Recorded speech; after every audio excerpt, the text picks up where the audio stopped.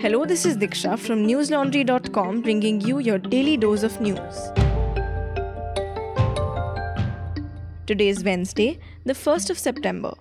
India recorded 41,000 new coronavirus cases in the last 24 hours, taking its infection tally to 3.28 crore. The death toll increased by 460. The total fatality count now stands at 4.39 lakh. All these figures, however, are widely believed to be undercounts. Delhi schools reopened today with COVID-19 guidelines in place after a gap of 17 months. The guidelines include mandatory thermal screening, 50% seating arrangements in each school, staggered lunch breaks, and a mandatory isolation facility on school grounds. Karnataka Health Minister K. Sudhakar announced that special vaccination camps will be held on every Wednesday across the state, in which 10 lakh doses will be administered to beneficiaries. A stampede on Tuesday at a vaccination center in West Bengal's Jalpaiguri district injured at least 20 people. The incident occurred at a school in Dhupguri block after a swarm of approximately 2,000 people surged in after the vaccination center's gates opened at 10 a.m. The World Health Organization said in its weekly pandemic bulletin that it has identified a new variant of the virus known as Mu. The variant is scientifically known as B1621. It was first discovered in Colombia in January and has been classified by the global health body as a variant of interest. WHO also mentioned that it was monitoring the variant and that further studies were needed to better understand the mutation. Globally, COVID-19 has infected more than 217.6 million people and led to over 4.51 million deaths so far. Speaking of COVID-19, in Uttar Pradesh's Firozabad, more than 40 people, including at least 34 children, have died due to dengue and an unidentified viral disease. The administration noted that 225 people in the district have tested positive for suspected dengue, of which 75 are children. News reports have described the fever as a mystery illness, and the local administration is scrambling to identify it through a death audit and sample testing in Lucknow. News Laundry's Ayush Tiwari reached Firozabad to determine what this viral disease is and what is causing it. To know more, go to newslaundry.com and read his detailed report titled Inside UP's Mystery Viral Outbreak, a Killer Cocktail of Open Drains and Dumps. Listeners, bringing you such extensive reports from the ground takes time, efforts, and most importantly, resources. We are only able to do such reports because of the support of our subscribers who pay to power our coverage, because we are a 100% ad-free platform. Even this daily news podcast is made possible because of our subscribers. So if you like what we do and want to support free and independent media, go to newslaundry.com today and hit that subscribe button on the top right corner. The lowest subscription starts at 300 rupees only. Two Muslim men identified as Mohammad Arzu and Mohammad Aurangzeb have accused 7 police officers in Jharkhand's Jamshedpur city of torture and sexual abuse after they were called in for questioning last week in relation to a kidnapping case. This incident took place on August 26 at Kadma police station.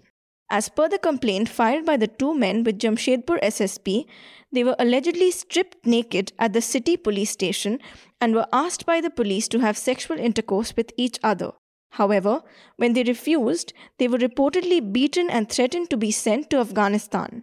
According to an Indian Express report, the duo's medical report at MGM Hospital, generated at 2 a.m. on August 27, also stated alleged case of assault. They were both prescribed medicines, while Aurangzeb was recommended a CT scan of the brain. The station in charge, Manoj Kumar Thakur, who is also one of the accused, denied the accusations and said that the 2 were called in connection with a kidnapping case. Jharkhand Loktantrik Manch convener Ashok Verma has said that a fact-finding team will leave for Kadma to investigate the incident. Bhupendra Tomar, the chief of Hindutva group Hindu Raksha Dal, surrendered to the police yesterday in connection with the Jantar Mantar hate sloganeering case. Tomar had reportedly been evading arrest since the Delhi police filed a case in connection with the incident on August 8.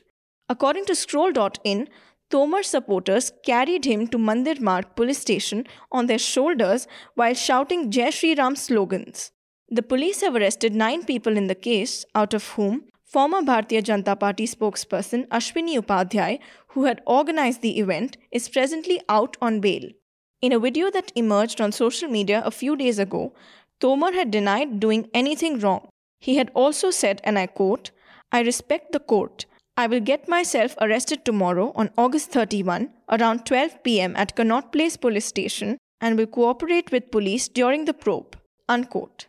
A Delhi court had rejected Tomar's anticipatory bail plea on August 21, stating that India is not a Taliban state and the rule of law is the sacrosanct governing principle in the country's multicultural society.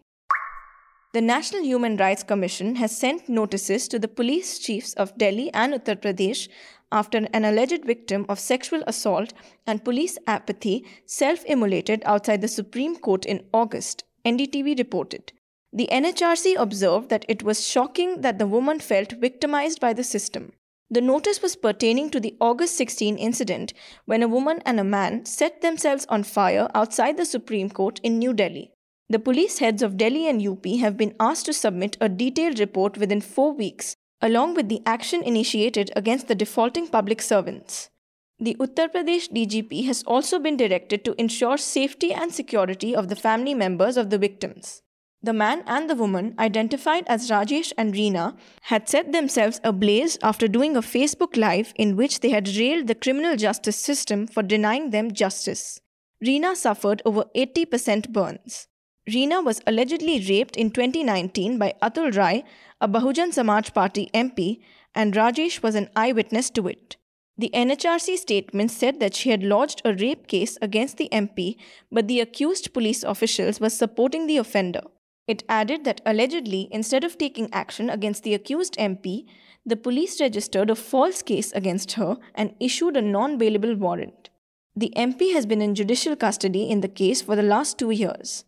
My colleague Akanksha last month went to Delhi's Ram Manohar Lohia Hospital, where she met the victim Rajesh's brother, who narrated his ordeal while his brother was fighting for his life. "I am tired of talking to the media. My throat has gone dry. He's on a ventilator. Doctors have told us it is a matter of a few hours," he said. In her report, Akanksha detailed the extent of police and state apathy that led Reena and Rajesh to set themselves ablaze.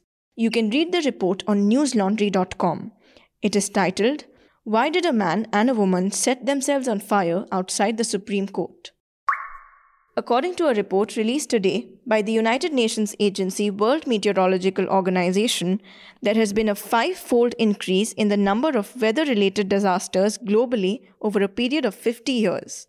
The document said that between 1970 and 2019, a total of 11,000 such disasters took place. It added that they led to over 2 million deaths and $3.64 trillion in losses. The WMO attributed the surge in droughts, storms, extreme temperatures, and floods to climate change as well as better reporting of disasters. According to the organization, more than 91% of the deaths took place in developing countries. However, because of better disaster management and improvements in warning systems, the number of deaths due to weather-related disasters reduced from 50,000 in the 1970s to 20,000 in the 2010s. On the other hand, economic losses increased 7 times during that period. 3 hurricanes, Harvey, Maria, and Irma, that hit the United States in 2017 alone accounted for 35% of the economic losses caused by weather disasters from 1970 to 2019. This is the second report from the United Nations in less than a month about the impact of climate change. On August 9, the United Nations Intergovernmental Panel on Climate Change had said in its document that over the next 20 years, global temperatures were likely to rise by more than 1.5 degrees Celsius on an average. United States President Joe Biden said Tuesday that the withdrawal of American forces from Afghanistan was necessary and hailed the evacuation mission as an extraordinary success. He praised the evacuation of 124,000 civilians in the 17 days following the fall of the Afghan capital and declared that it was time to turn the page on the United States' role in the world. He said, and I quote, "We succeeded in what we set out to do in Afghanistan over a decade ago. Then we stayed there for another decade. The fundamental obligation of a president, in my opinion, is to defend and protect America. not against threats of 2001, but against the threats of 2021 and tomorrow." Unquote. After the 9/11 attacks, the United States had launched what it called a global war on terrorism against insurgent groups under the presidency of George W. Bush. Biden said that he accepts responsibility for the bloody and even chaotic departure from Afghanistan and that it should signal a new era in the US foreign policy that relies less on military might. According to a Guardian report, Biden signed a bill on Tuesday that would provide up to $10 million in assistance for US citizens who have been evacuated from Afghanistan for the next 2 years. Meanwhile, the US has also issued a license authorizing it and its partners to continue facilitating humanitarian aid in Afghanistan despite sanctions against Taliban. That's all the news we have for you today. Have a great day or a good night depending on where you're listening from. See you tomorrow. All the News Laundry podcasts are available on Stitcher, iTunes, and any other podcast platform. Please subscribe to News Laundry. Help us keep news independent. To catch all our podcasts on news, pop culture, current affairs, and sport, visit newslaundry.com. Follow us on Facebook, Twitter, and Instagram, and subscribe to our YouTube channel.